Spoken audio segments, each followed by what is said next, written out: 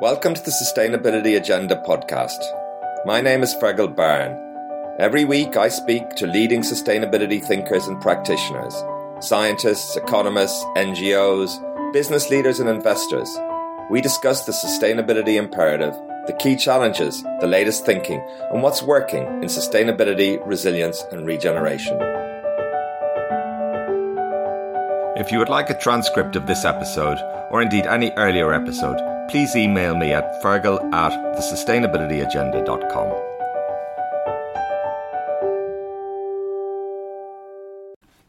I'm very pleased to welcome Toby Webb back to the Sustainability Agenda. Toby is the founder of Innovation Forum, a UK-based purpose-driven company that works in the areas of food, agriculture, land use, plastics, apparel and textiles, and Scope III GHG emissions. Innovation Forum brings together business executives with civil society groups, governments, academics and other experts to find solutions to difficult supply chain challenges. Thank you very much for joining me today once again on the Sustainability Agenda podcast. Pleasure, Fergal. Always great to speak with you. So it's some time now since we last spoke, and you've been working away, and I'm particularly interested in a recent research project that you've done, which is very detailed and very interesting, and hopefully we can cover some of the key lessons there about supply chains and smallholder farmers. But maybe just before we go there, can you introduce yourself and a little bit about Innovation Forum, the work you do? Sure, happy to. Thanks, Fergal. Innovation Forum is a grandly titled small company. We call ourselves a platform for change. And what that means really is that we exist to try and pull together companies, NGOs, policymakers, academics, experts, and others to solve complex problems in business supply chains around sustainability. And we do that through the medium of very interactive discussion-based conferences, through workshops, webinars, seminars, podcasts, and action research. And action research tends to be work that we do really talking to people on the ground in supply chains or going there ourselves and trying to work out what the solutions are that business can collaborate on so they can tackle sustainability challenges. One of the biggest ones being smallholder farming in various commodities around the world, and how these companies can learn from each other in helping make farming more resilient. Agriculture and land use, forests is a big part of what we do. Another part is around plastics and convening companies on the plastics pollution problem and the solutions. But we also work in textiles and apparel, where we run a leading global forum every year and have an ongoing research project on that. So there are various things that we do. And the latest thing is working on what we call Scope III climate emissions, Scope III climate change projects, where we are helping companies, again, convene around how they tackle the challenge of Scope III carbon emissions, more in the supply chain than with consumer use, because we think that's a slightly easier path to go down, although both of them are very difficult. Yes, I was going to say that's if your plate wasn't already full, adding that, and particularly so many companies don't have the skills and expertise yet in these areas, and a vital role you're playing there. Now, we're in the midst of the COVID crisis, well, at various stages in Europe, and indeed all the interlocking environmental crises that have been building over some time that you've seen. What in particular is on your mind? Is there something that's keeping you awake? Are there a few crucial issues that you're thinking about?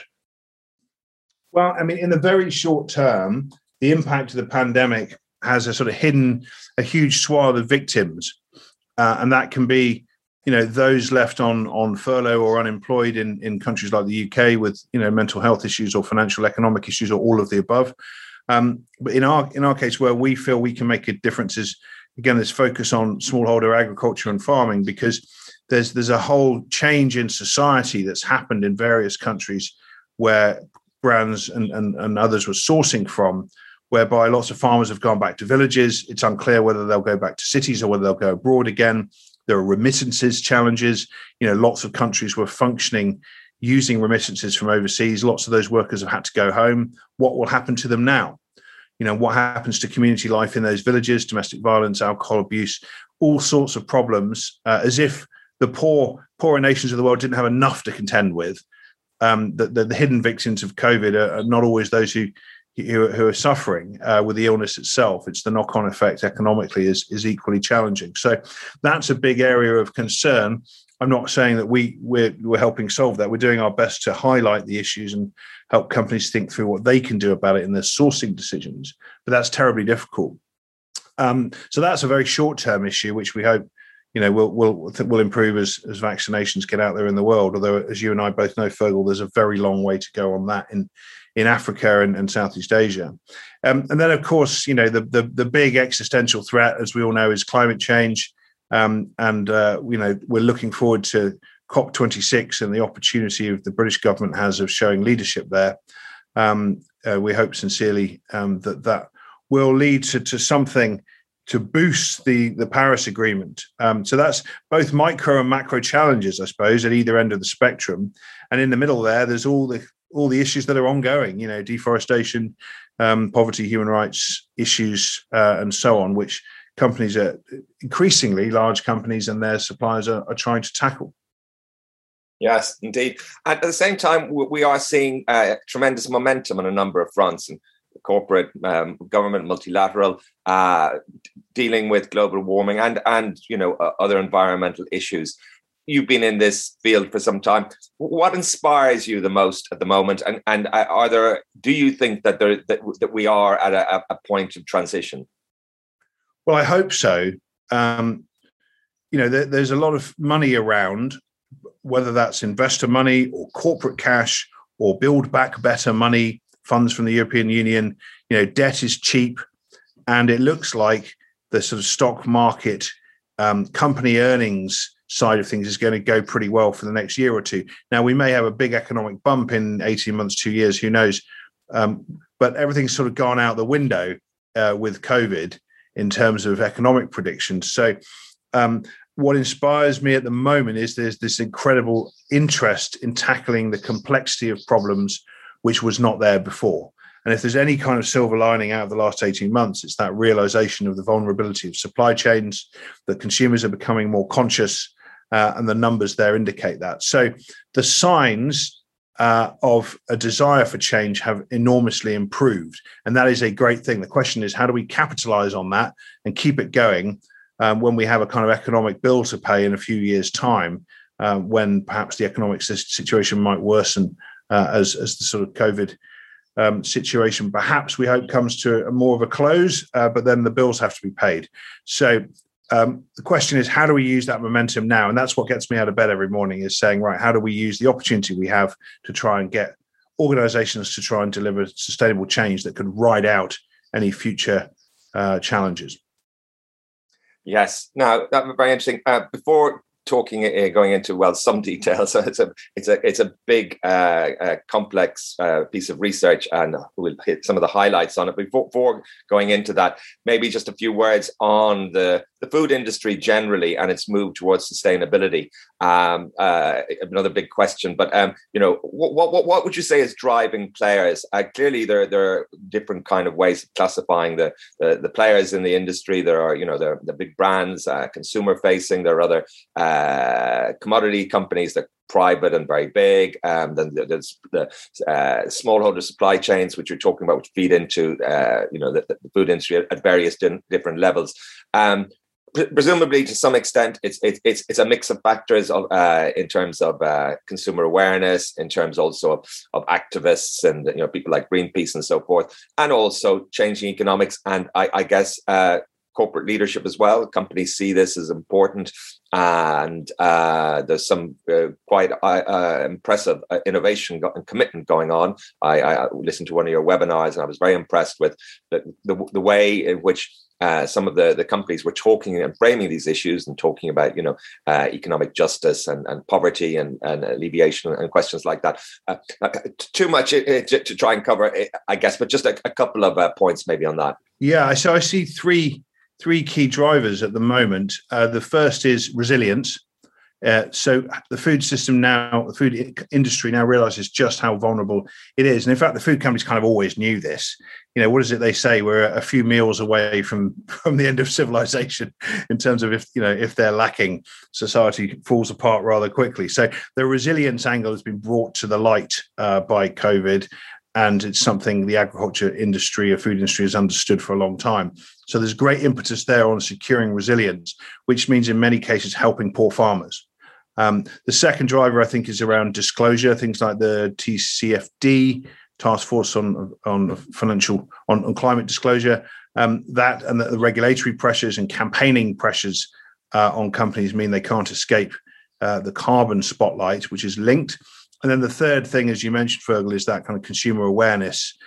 Sales of organic wine have gone through the roof during lockdown. People are becoming more conscious, more thoughtful about their purchases. So that consumer desire, combined with the increasing number of lower impact options, meat-free meat, dairy alternatives, and so on, that's driving a huge amount of interest and change. If you look at the financial flows, if you set up an alternative milk company, you can definitely find somebody to invest in you, and those investments are growing. There's an interesting, I think, possible backlash against some of those new food companies around nutrition. I think it's very unclear at the moment how much of this newfangled products the body absorbs nutrition from. That was always the question with things like vitamin pills. Do you just pee them straight out, or do you actually absorb them? And the anti-dairy lobby has been very effective in sort of trying to demonize milk, for example. But I have seen studies that show correlation between child IQ after World War II and rising milk consumption. Now, can the non-dairy industry make those claims? The jury's out and will be out for some time. But I think that those are questions that will be faced by those companies, because they're effectively industrially producing food they claim is better for people and the planet. Well, it might be better for the planet, but are they better for people? I think time will tell, and there's going to be a lot of studies done to assess that. So the consumer trend side of things mustn't be too overhyped. The demand for classic food products is still there, and in many cases, comfort food sales have grown during the pandemic, which isn't necessarily good for human health either. So it's a complex picture, but those are the three main drivers for the food industry as I see them at the moment. Yes, and often when people point to the power of consumer advocacy and so forth, it can be associated with a sense, well, we don't need to do the regulatory side of it as well, or it's a substitute in some sense. But as you say, it's a very particular kind of interest with its own particular, I guess, limitations as well, and focus. But yeah, got to be seen in the round. Now, smallholder farmers. This is a substantial piece of research. I think it was 60 organizations that interviews were done with, and tremendous desk research and so forth.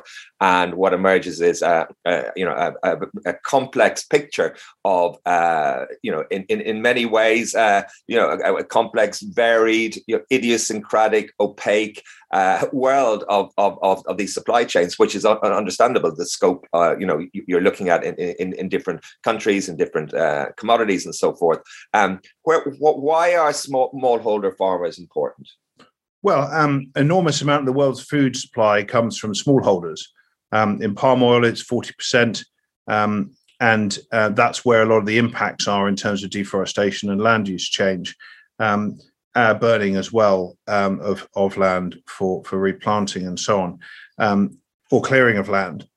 So smallholders are very, very important, and there are varying percentages of them in different crops around the world, but they are incredibly important, but they're amongst the poorest people on earth. We've all seen the stats, I'm sure, about cocoa farmers and how poor they are. And in many cases, these farms are getting smaller, not larger. That's possibly to do with inheritance laws and so on. But really, if you look at the agricultural development of the West, or as we used to call it, or the richer countries today, as we might more accurately term them, a lot of their agricultural gains came from some form of land consolidation. Now, you can easily argue, rightfully, that can go too far. And the last thing people want, I think, in many cases, is smallholder farms being gobbled up and turned into huge plantation agriculture crops or plantations. You can't always do that with many crops anyway. due to the way they're grown. And so smallholders are very vulnerable, in some cases becoming more vulnerable. The average age is going up, but yet life expectancy is not matching that. And resilience is a huge factor. By the time they get a cut of the product, it can be absolutely tiny. The FT did a really interesting piece a couple of years ago on the price of a cup of coffee in London and what the farmer gets from that. And of course, the farmer was getting pennies, if that. And the biggest slice came from property rent for the coffee shops. So, the landlords were taking the largest chunk of the price of a cup of coffee by far, while the farmers got very little. And that was a good example of how farmers can get left behind. And we see these disruptor companies like Tony's Chocolonely and Cocoa, who have set out with a mission to disrupt and reform the cocoa industry in favor of the farmers. And so what we set out to do about a year ago was to say, okay, well, lots of these people working in corporate supply chains who deal with smallholder crops don't get the chance to talk to each other, even in the same trading companies.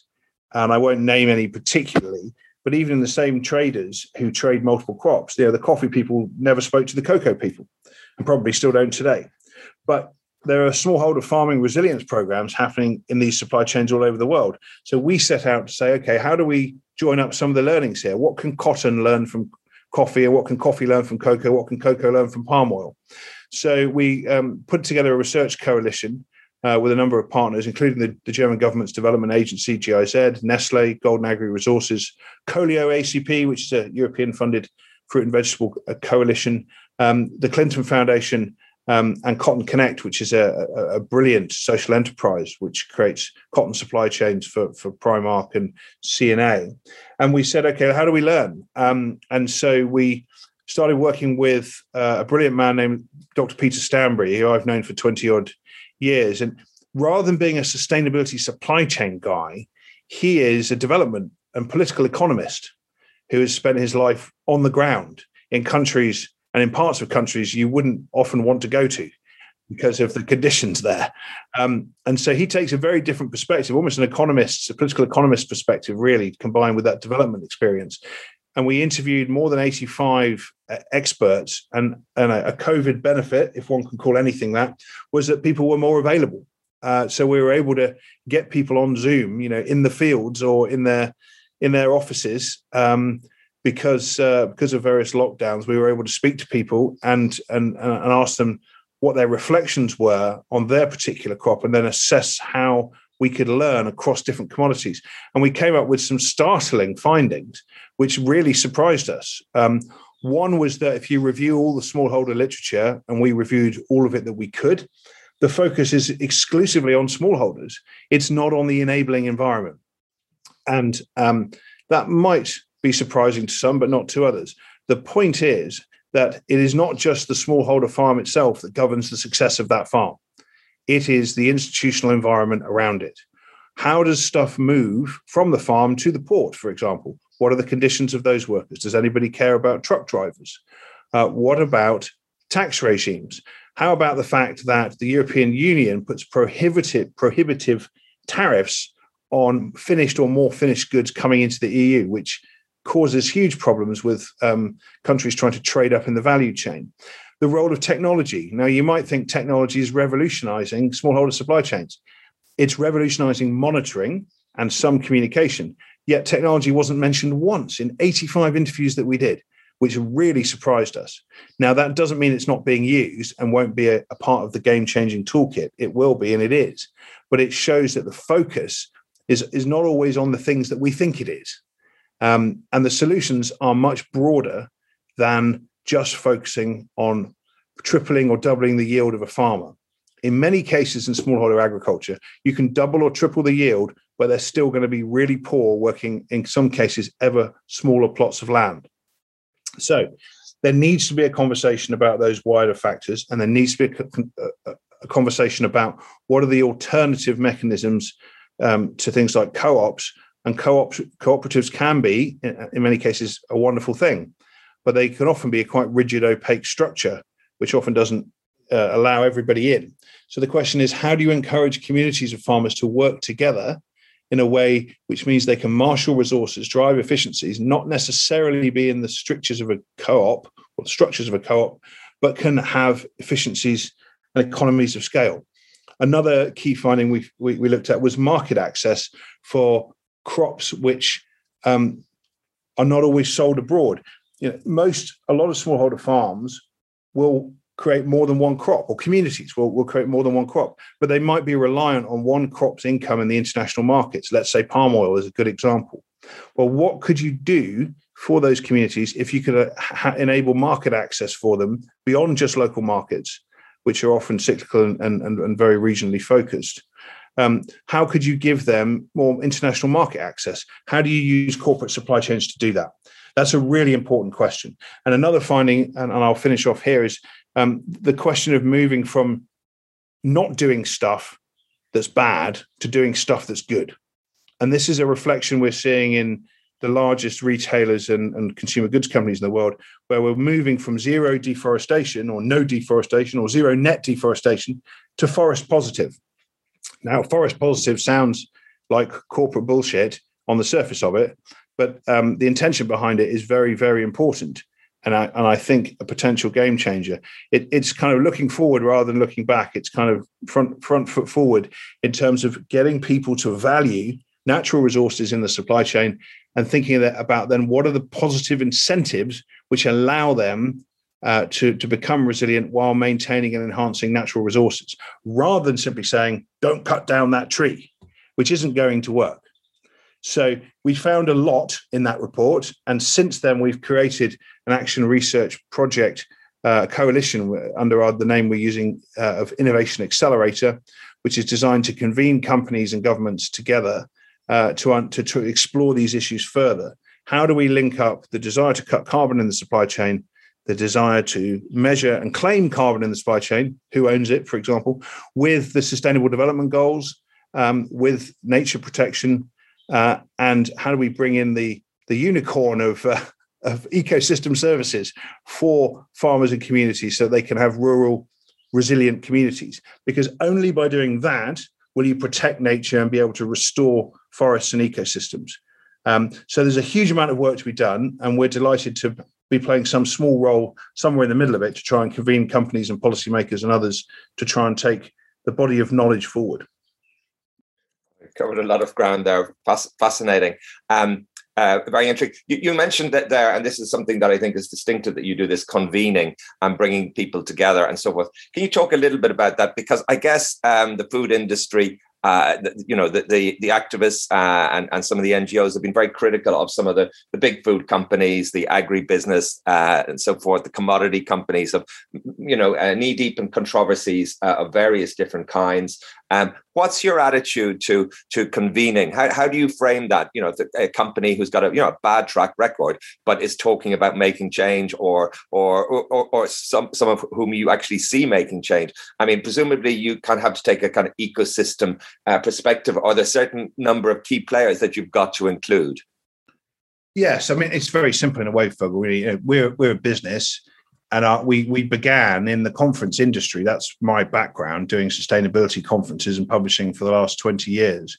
And over time, we've evolved that business model into more in-depth discussions and these sort of action coalitions and working groups that we're working on now. But still, the core of our main business is these conferences. We do them differently by having no PowerPoint, and we have kind of intellectually aggressive questioning, as you've witnessed recently at our recent Future of Food conference.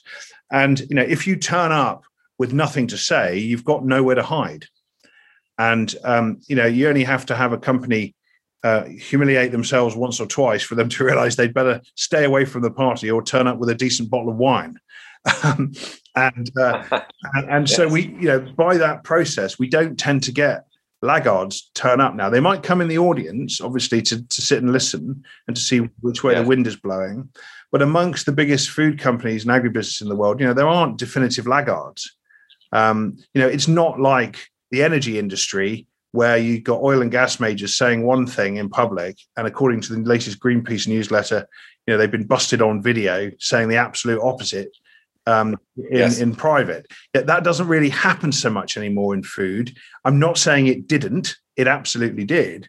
But I think the food industry hugely realizes what needs to be done now. The question is, where are you as a company in terms of the spectrum, and how ambitious are you? So we've got past that point, which is great. And really, we just try and bring the biggest players together with the value chain to have discussions. But that value chain has to include farmers at its very heart. So, all of our conferences and public meetings now, I say public, there's a small fee to attend because we have to fund ourselves. We begin and end with farmers, and we always make sure we're farmer-centric because they have to be listened to. And so it's really a combination of getting the right players in the room and asking the difficult questions, and then backing that up with the other research and more focused work that we do that perhaps puts a bit of meat on the bones. Yeah, very interesting. I mean, are there tremendous imbalances of power? You're talking about, some of these companies, massive private companies, huge presence in the commodity markets. And then, as you say, you've got the smallholder farmer, you've got then, various, I guess, growing kind of coalitions or cooperatives and various kind of different levels of organization.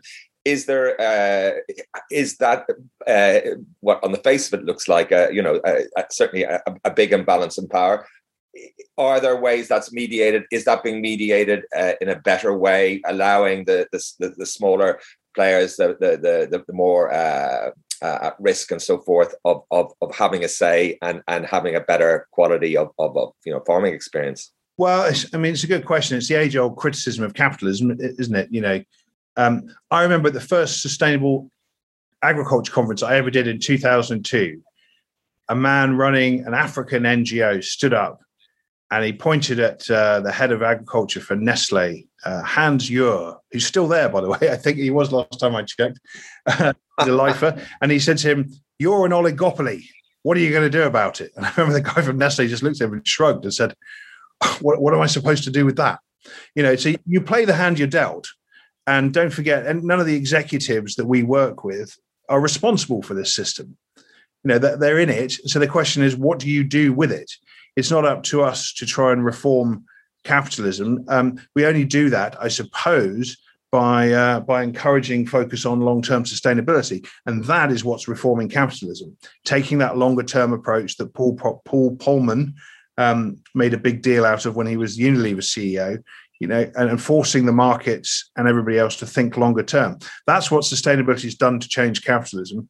And so that's how we see our role. Farmers, yes, there is a massive power imbalance. The question is, what do we do about it? Well, farmers are getting much more of a voice now because it's very clear that they are at the heart of this. The most popular article we've ever published on Innovation Forum in 8 years was a piece by Chris Willey, former head of agriculture for the Rainforest Alliance, who wrote an absolutely brilliant piece called "Only Farmers Can Change Farming" about 3 years ago. And I republished that article on LinkedIn about once every 6 months, and it gets thousands and thousands of views. And I know boards of companies rang up Chris and said, "Come and speak to our board about this article." And he was being very humble and just saying, "Well, just read it. Just take note. You don't need me." He's a very, very humble man. And I think that's incredibly important, is that focus on farmers has really changed. I can remember 10 years ago, that was not the case. I was going to meetings with Nestle, with Cargill, with Unilever, and everyone was talking about farmers without really having them in the room. And we were doing that as well. We were just as guilty through my previous business and Innovation Forum in speaking about key players in the abstract. And that doesn't happen so much anymore. So that's one way of solving that problem you correctly enunciate. It also solves it. It's a partial solution, is giving people more of a voice. Yeah, very interesting. You mentioned the question of by definition, the clues in the name. The smallholders. These are very small, and as you say, getting smaller. Now, who pays for the changes that are going to be necessary as the more sustainable, more resilient, more regenerative? And I know we can talk a little bit about carbon farming, but prior to that, there's got to be an investment. Who pays for that? I mean, the cost of food has fallen dramatically in the West, in most Western countries. In the UK, I saw some figures, over 30 years, dramatically. We don't pay a lot of money for our food here. Different countries, France is quite a bit more. But when you look at this, obviously with consumers, you've got the farmers, you've got the various different intermediaries. Where is there scope, and who do you think will be willing to pay in different parts, for the investment and to make this, commitment and change? Yeah, I think there's a few things that's got to happen. First of all, clearly the income of farming communities has to be raised, and that has to be done through diversification, through capacity building, through different forms of working together. And there's an enormous amount of efficiencies to be driven. You're probably aware as much as I am, Phil, of how much food is wasted moving from the farm to free on board on a ship, for example. That waste. Yes, well, it's strange that, I mean, as I understand it, roughly the same proportions in the West as in the emerging markets or these countries, but for very different reasons. Exactly. Refrigeration technology, road infrastructure, efficiency of transport. Roads are often the enemy of some campaigners, but a road in the right place is very different from a road in the wrong place, and a road that connects a farming community to a market is very different from a road into a natural forest. And so I think we have to think very carefully about the role of infrastructure here. So there's an enormous amount of waste around. It's a myth that companies are efficient, just as it's a myth that anything else is efficient. So companies can stop wasting their own resources. We've just seen that coverage recently of Amazon throwing away all those perfectly good things into landfill, apparently, although they deny that it's gone to landfill. Certainly, brands have been accused of destroying their own products that can't be sold. And in food, there's accidental waste that happens all the time. So that's one way of driving efficiencies, and that those gains need to be shared with farmers, and they need to kind of own those and take pride in them, because the cultural change element is enormously important. And then, I think the price of food does have to go up in many countries. You mentioned France being more expensive than the UK. Having lived in France a few years ago, it absolutely is. But I used to take amazing pleasure in going to Carrefour, where I lived in France, seeing what the most incredible supermarket. And I'm never happy to have my basket, my shopping trolley cost €300 or whatever, but the quality of food was extraordinary compared to the UK. And so you get what you pay for. And, I mentioned the FT's analysis of a cup of coffee. They did another piece on the price of food in Europe, and it varies enormously. And the French pay a lot more, and we pay the least in the UK. So everyone has to share that burden, but the burden needs to be brought in over time, but it can be done quickly in some cases if we have the kind of efficiencies around not wasting food and getting food to market when it's grown more effectively. And I would hope, if there's any kind of silver lining for Brexit when it comes to agriculture in the UK, and that's a hell of a reach, is that efficiency is going to be so necessary now in the UK because of Brexit, as a way of perhaps offsetting the rising costs the UK consumer faces. So a very complex picture. I'm no expert on that. I recently published a brilliant, I was going to say a brilliant podcast, a podcast with a brilliant man, a professor at the University of St Andrews, Sir Ian Boyd, who's DEFRA's former chief scientific advisor, where we talked about this. It's on the Innovation Forum website, where we look. I asked him about how these changes are going to need to take hold and how the burden is shared. And clearly, innovation is going to be essential. The question is, what does that mean in practical senses? And I think stopping waste is the first portion of that.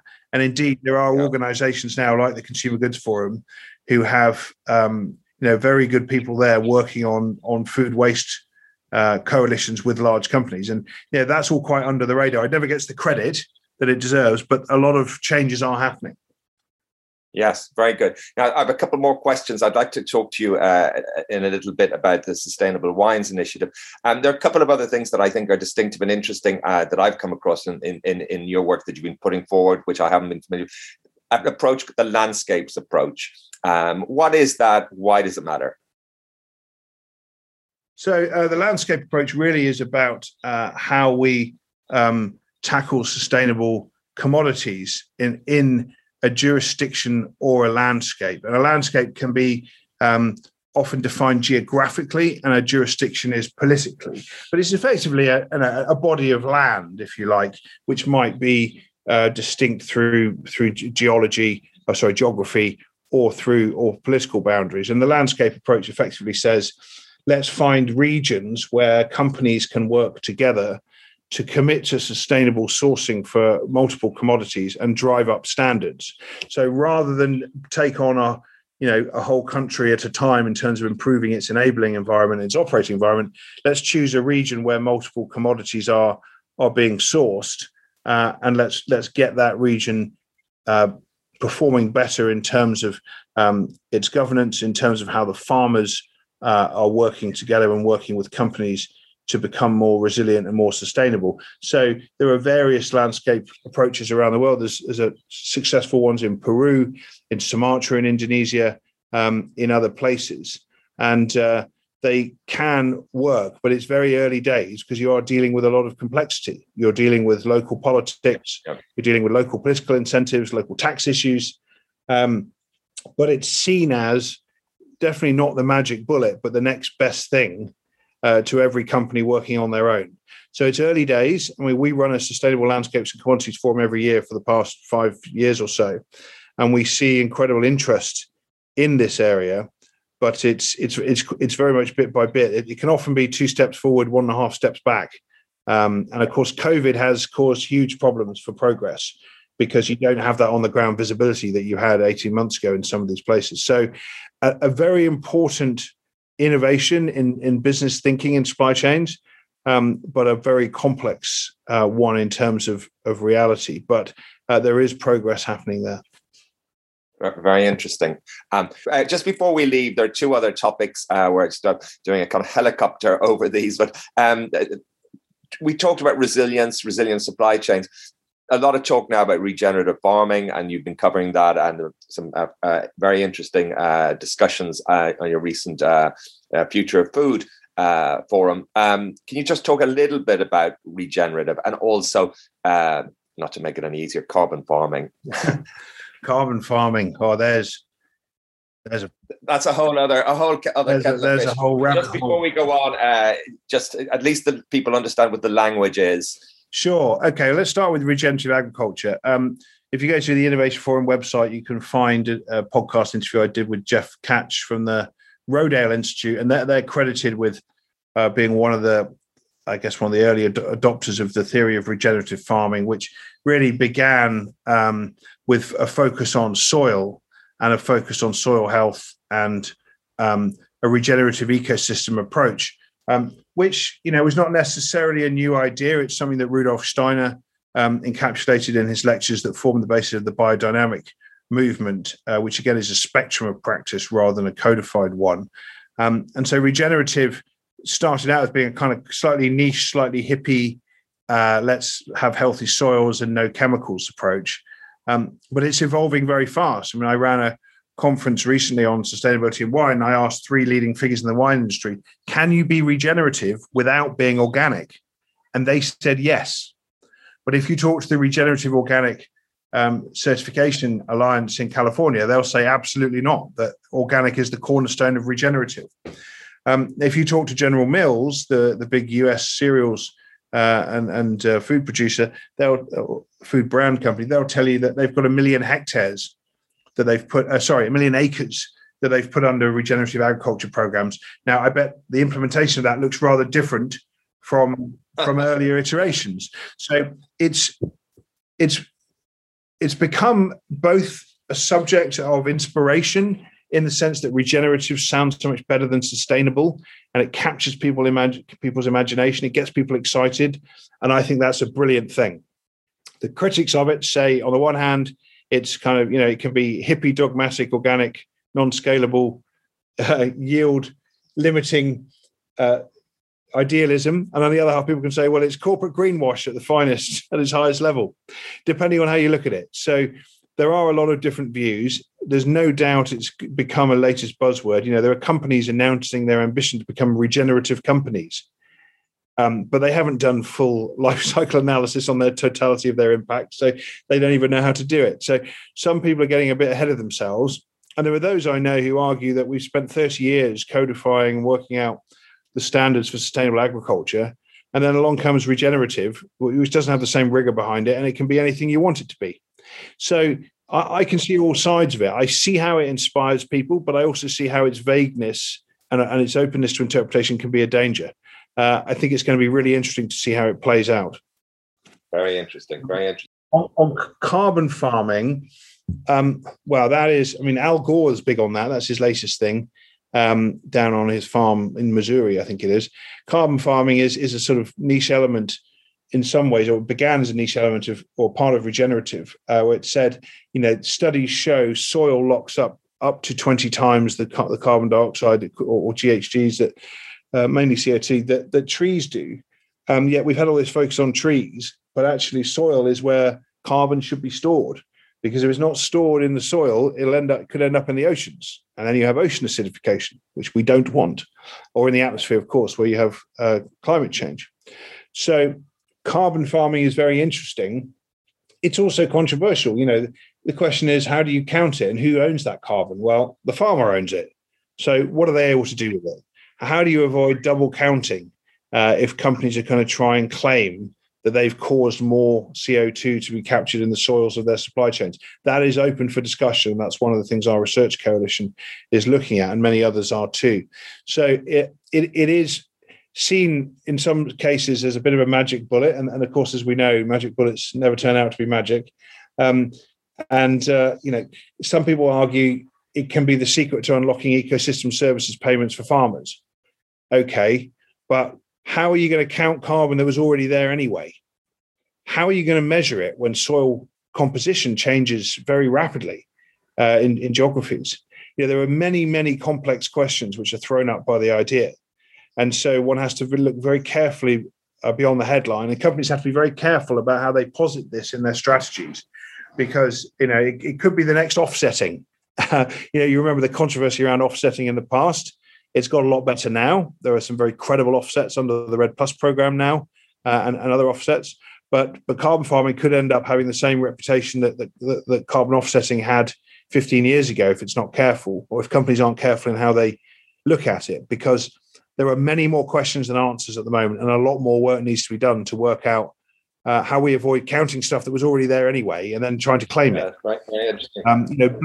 Bloomberg has done some really, really good journalism in the last 6 months on issues like this. Looking at US NGOs that were counting carbon in trees, in forests, on land that was never going to be changed anyway, and then selling those credits to companies who then use them as offsets. Well, as you say, but certainly that's one we might need to come back and invite you back to get your further research. But as you say, the offset, carbon offsets, it's still got a way to go, I think. And there's these issues are prone there, really, this question and how they're being used and so forth. I think the key, Fergal, is to say, what are we trying to do? Well, if you look at the nature needs half movement, where scientists say nature needs half the planet, well, then what we really need to do is to link up any kind of carbon claims with the wider picture of sustainable development. And this is why I think some of the REDD+ projects are very interesting, because they're very people-centric. And as we know, Indigenous communities, local people, are absolutely key for managing ecosystems in landscapes, for forest protection, ecosystem protection and restoration. The best way you restore an ecosystem or forest is to leave it alone. Yes. Because doing it manually, A, doesn't deliver, and B, is too expensive. It's cheaper to find land, leave it alone, create incentives for people to protect it, than it is to try and artificially recreate it. And this is where the whole tree planting thing has got completely out of hand. In most tree planting schemes, there's an 80% failure rate. And we did a podcast about this on the Innovation Forum called 50 Shades of Green, where we dug down into some of the tree planting stuff. And on mongabay.com, the brilliant Rhett Butler and team have done a fascinating piece of research on tree planting recently, showing that really it's too narrow an approach and actually potentially very dangerous, because it doesn't take into account the wider issues. And it doesn't take necessarily into account sustainable economic development of communities. And that's where we need to focus on all of these issues if we want to have a chance at restoring and protecting nature. Fascinating. I just have to ask, Red Plus, it has been bedeviled with controversies. Are they in the past? Do you think that, or are the controversies, I'm not an expert, or I've just come across again and again, the word Red Plus and controversy come together quite often. Is it changing? I think it is. I think there's more verifiable progress. So we talked about the role of technology in smallholder agriculture and how it didn't come up in our report. Technology is playing a really key role in ecosystem and forest monitoring.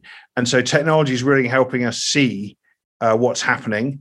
Don't forget, with Red Plus, lots of NGOs decided from the very beginning they hated it because they see carbon offsets as a moral hazard. It's Catholicism. The worst elements of Catholicism in satire. Sort of having your sins, then going off and having your sins washed away in confession. That's sort of how they see offsets. And what that is neglected to I think to appreciate over time is that these projects have got better. They've learned as they've gone, and they are protecting incredibly important ecosystems. So actually, the benefit is more around protecting what's there than it is around giving a company a carbon offset. The carbon offset thing is just a mechanism to finance it. But really what you're doing is protecting and enhancing nature. And that's what a good Red Plus project does. Yes, there are problems. There always are. If you're trying to take a large piece of land and conserve it, allow it to restore while you're surrounded by impoverished people and poor judicial and enforcement systems, there are always going to be problems, no matter what system you set up. But Red Plus definitely deserves, deserves a chance to be seen as a solution here, because we haven't got too many other options. Where you can create an incentive. Where the campaigners hate it is that it's a tax on pollution for heavy emitters. Carry on doing what you were doing. Say some stuff about electrification of shipping or flying, but actually just pay a tax. Well, those are many things bundled together, and you shouldn't necessarily disadvantage the protection of those natural areas because you don't like the fact that airlines pollute. And I think it's important that we separate out those areas and we remember that there are different benefits to different approaches. Yes, you said that was on your podcasts. You did a specific one on it. Yeah, we're covering a lot of Red Plus stuff at the moment. We're doing quite a bit of work with Everland Marketing, who represent Red Plus projects. So some people might say I have a conflict of interest because they're a customer of ours. On the other hand, I'm now exposed a lot more to the work that's being done, and I see that I think in many cases it's very, very credible and contributing towards issues that we didn't really know were important when we started doing down carbon offsets 15 years ago, because the first round of carbon offsets, a lot of them were pretty dodgy, but you can't get away with that anymore. You simply can't. So, it's not a perfect solution in any way, but if we're going to protect what remains of nature, we need something. And some of these projects are excellent. Fascinating. Very good. We've gone on a grand tour in a lot of detail, and then jumping into some of these topics, which are, complex and take a lot of time to understand and to research. We'll be back in a minute. Stay with us. Global Witness, a pioneering campaigning NGO that exposes the environmental and human rights abuses by some of the world's biggest companies and most powerful political figures. For 25 years, they've campaigned against the exploitation of the Earth's natural resources, the destruction of indigenous peoples, and corruption that has siphoned billions of dollars from the poorest countries. Global Witness doesn't just expose the abuse of power, it works to transform the systems that allow this abuse to flourish unchecked. Find out more at globalwitness.org. And now we're back to today's episode. Now on to a project closer to your heart, the Sustainable Wine Roundtable, which you set up. I was looking at it, and it says it's a global independent roundtable that includes all stakeholders. Why does that matter? It's independent and all stakeholders, I think, are a key part of what you're about there. Yes. So as a side project to my work with Innovation Forum, where we don't cover wine, I decided to set up a company called Sustainable Wine a couple of years ago. and do conferences on sustainability and wine and publishing. And many of my colleagues said to me, "Why are you doing what you do for a living for a hobby? Are you mad?" And I said, "Well, good point. But I do love wine. I love the wine industry, and of course, there's no other agricultural product that has such connection to the land as wine. And the vine is often seen as the canary in the coal mine. The roots reach very deeply, and vineyard managers are more aware of soil health than just about anybody else in agriculture because that's what they live and die by in terms of crop quality. So we ran a number of conferences under the Sustainable Wine name over the past few years, and what became very obvious was a need for a Sustainable Wine Roundtable, modeled in part on some of the other sustainability roundtables in agriculture, that brings together multiple stakeholders, focuses on three core objectives. One, a kind of reference standard for sustainability in wine because of the proliferation of schemes and the kind of duplication of work that's being done. Two, a set of toolkits and practical working groups and ways in which the industry can collaborate to drive sustainability through the industry. And three, a kind of advocacy group which celebrates the good things the wine industry is doing and helps point out the value of things like cork forests, for example. Cork forests are an enormous carbon sink. They're an enormous provider of sustainable material in some of the poorest countries around the Mediterranean. Yet, who knows about it? Or no. Right. Yes, I should have asked you how unsustainable traditionally has the wine industry been, or what?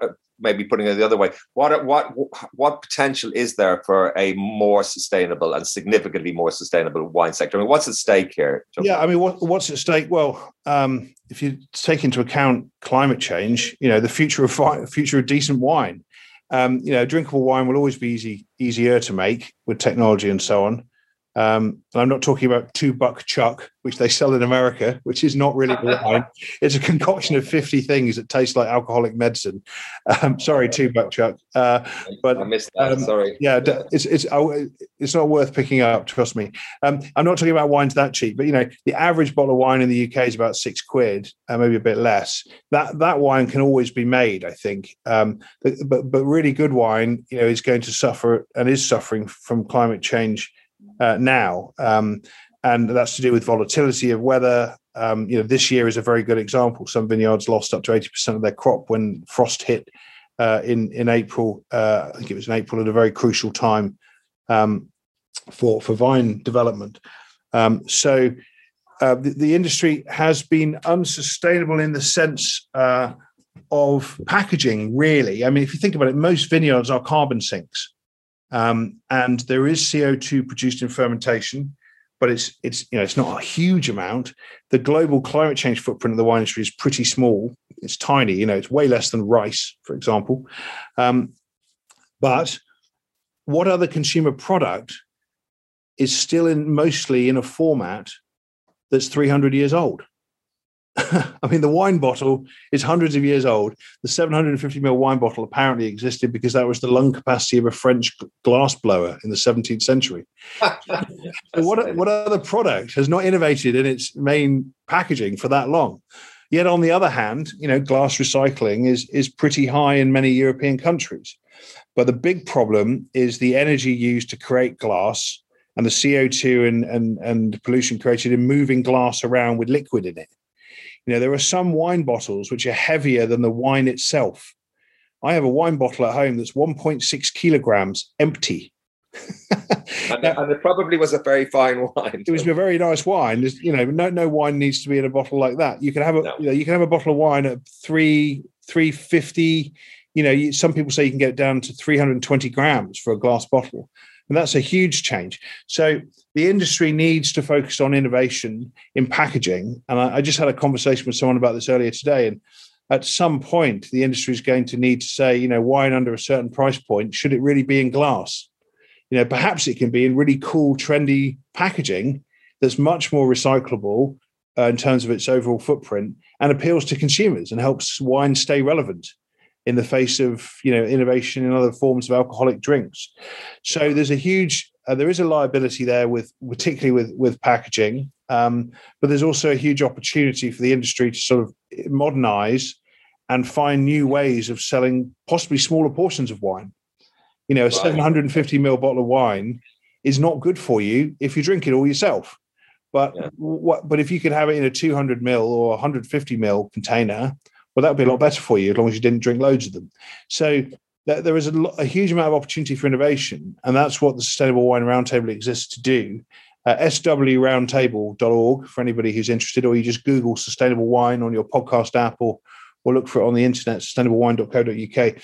And really, all of that, the whole enterprise is non-profit, and it's bringing together the industry to solve these challenges together. And the interest has been incredible. I mean, I've never seen anything like it in my years working in sustainability. We've got 30 founder members for the roundtable, and the deadline is this week for founder members.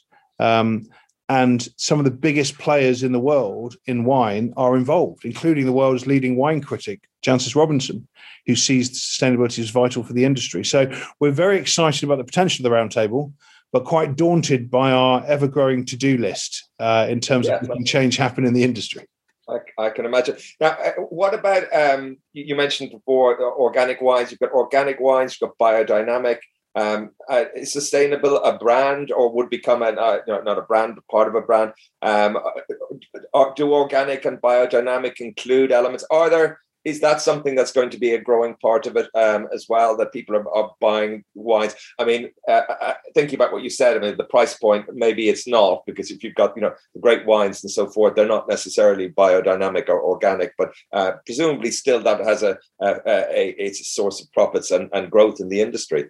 Yeah, so actually, interestingly, you will find that most of the world's leading wine brands, the most expensive super premium wines, are all headed in that direction.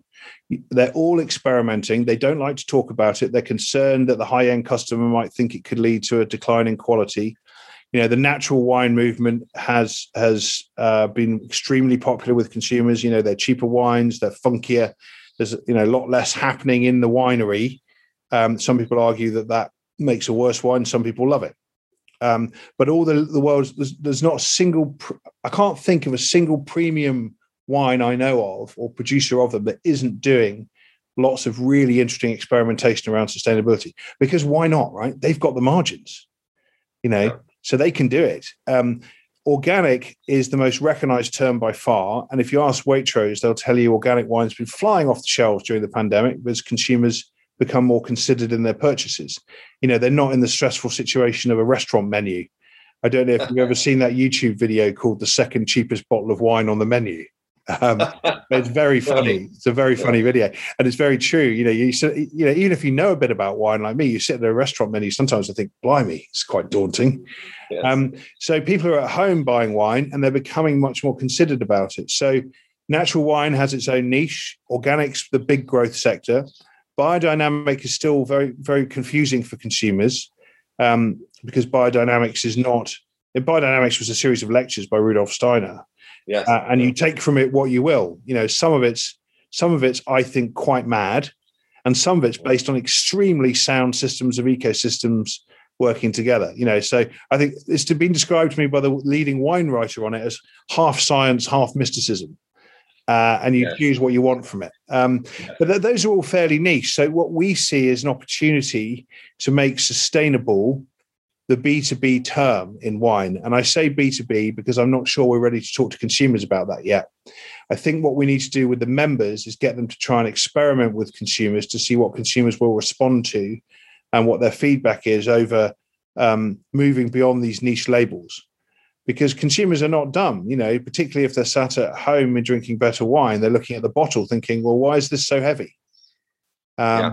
So that you can't just have a narrow focus on viticulture now. You have to have this broader approach. The question is, what does that look like?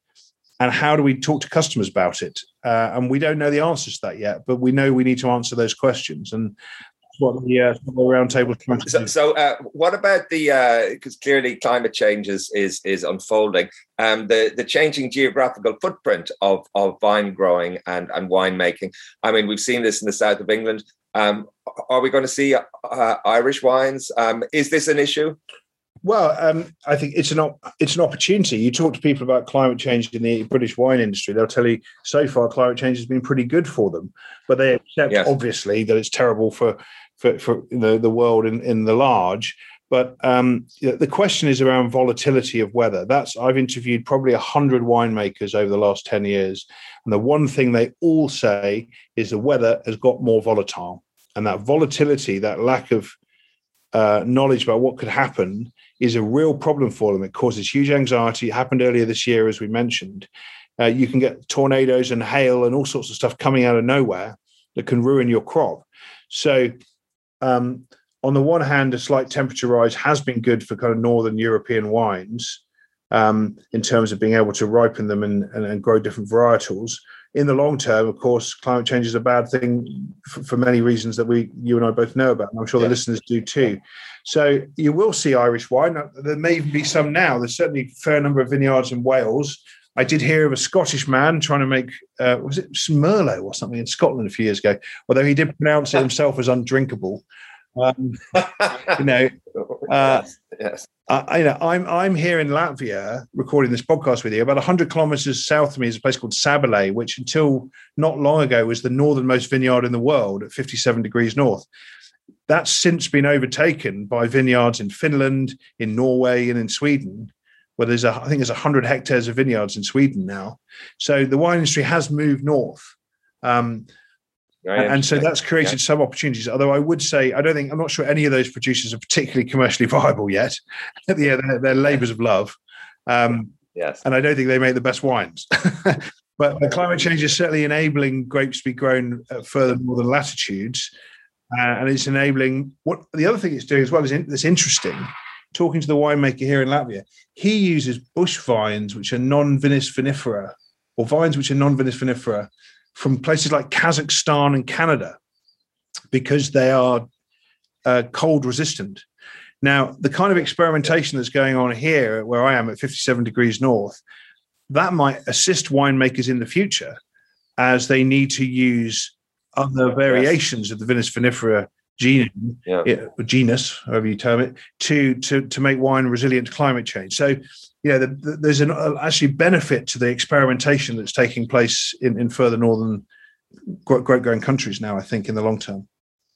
Yes. What's next for Innovation Forum? You've got some conferences coming up. Yeah, we've got our climate change Scope III supply chain carbon conference at the end of September in the US hours virtual conference. Our plastics one in the middle of October, which is always a challenge. And then our Sustainable Landscapes and Commodities Forum, which takes place a couple of weeks after COP26 finishes in November. And then next year, the big challenge for us is how do we go back to face again? The last time you and I saw each other, we had a nice glass of wine together at 67 Pall Mall. Are we going to be able to do that after a conference? We don't know yet. We suspect that people are very keen to get back to face, but the world has changed. The question is, how much has it changed? And it will be slightly different for every customer. So that's our biggest challenge, is working out how do we take this virtual business we've built in the pandemic and go back to what we used to do, which was face-to-face meetings. And so that's a big challenge. And then otherwise, we're just continuing on with our agenda, really. The focus on agriculture, the focus on plastics, apparel and textiles and so on. And all of, an awful lot of that content is available for free on innovationforum.co.uk. Brilliant. Great work and really important work. And thank you so much for your time today, Toby, and jumping around, going into detail of this really important work and your great initiatives and a Sustainable Wine Roundtable. I wish you the best of success with that. And thank you again. Well, thank you so much for the opportunity, Fergal, and please do keep up the great work. Your podcast is an essential part of the sustainability movement now, so please do keep it going. If you enjoyed this interview, we think you'll enjoy Cambridge geographer Mike Hume's new book, Climate Change. In Climate Change, Hume makes a powerful case that the power of climate change as an idea can only be grasped from a vantage point that embraces the social sciences, humanities, and natural sciences. The book synthesises Hume's career work on climate change. In 10 carefully crafted chapters, he presents climate change as an idea with a past, a present and a future, and illustrates the different ways political, social and cultural movements in today's world seek to make sense of it and how they act accordingly. Thank you for listening to the Sustainability Agenda podcast. I hope you found it interesting. It would be great if you could leave a review and share the podcast on social media. You can sign up at iTunes to make sure you don't miss any future episodes.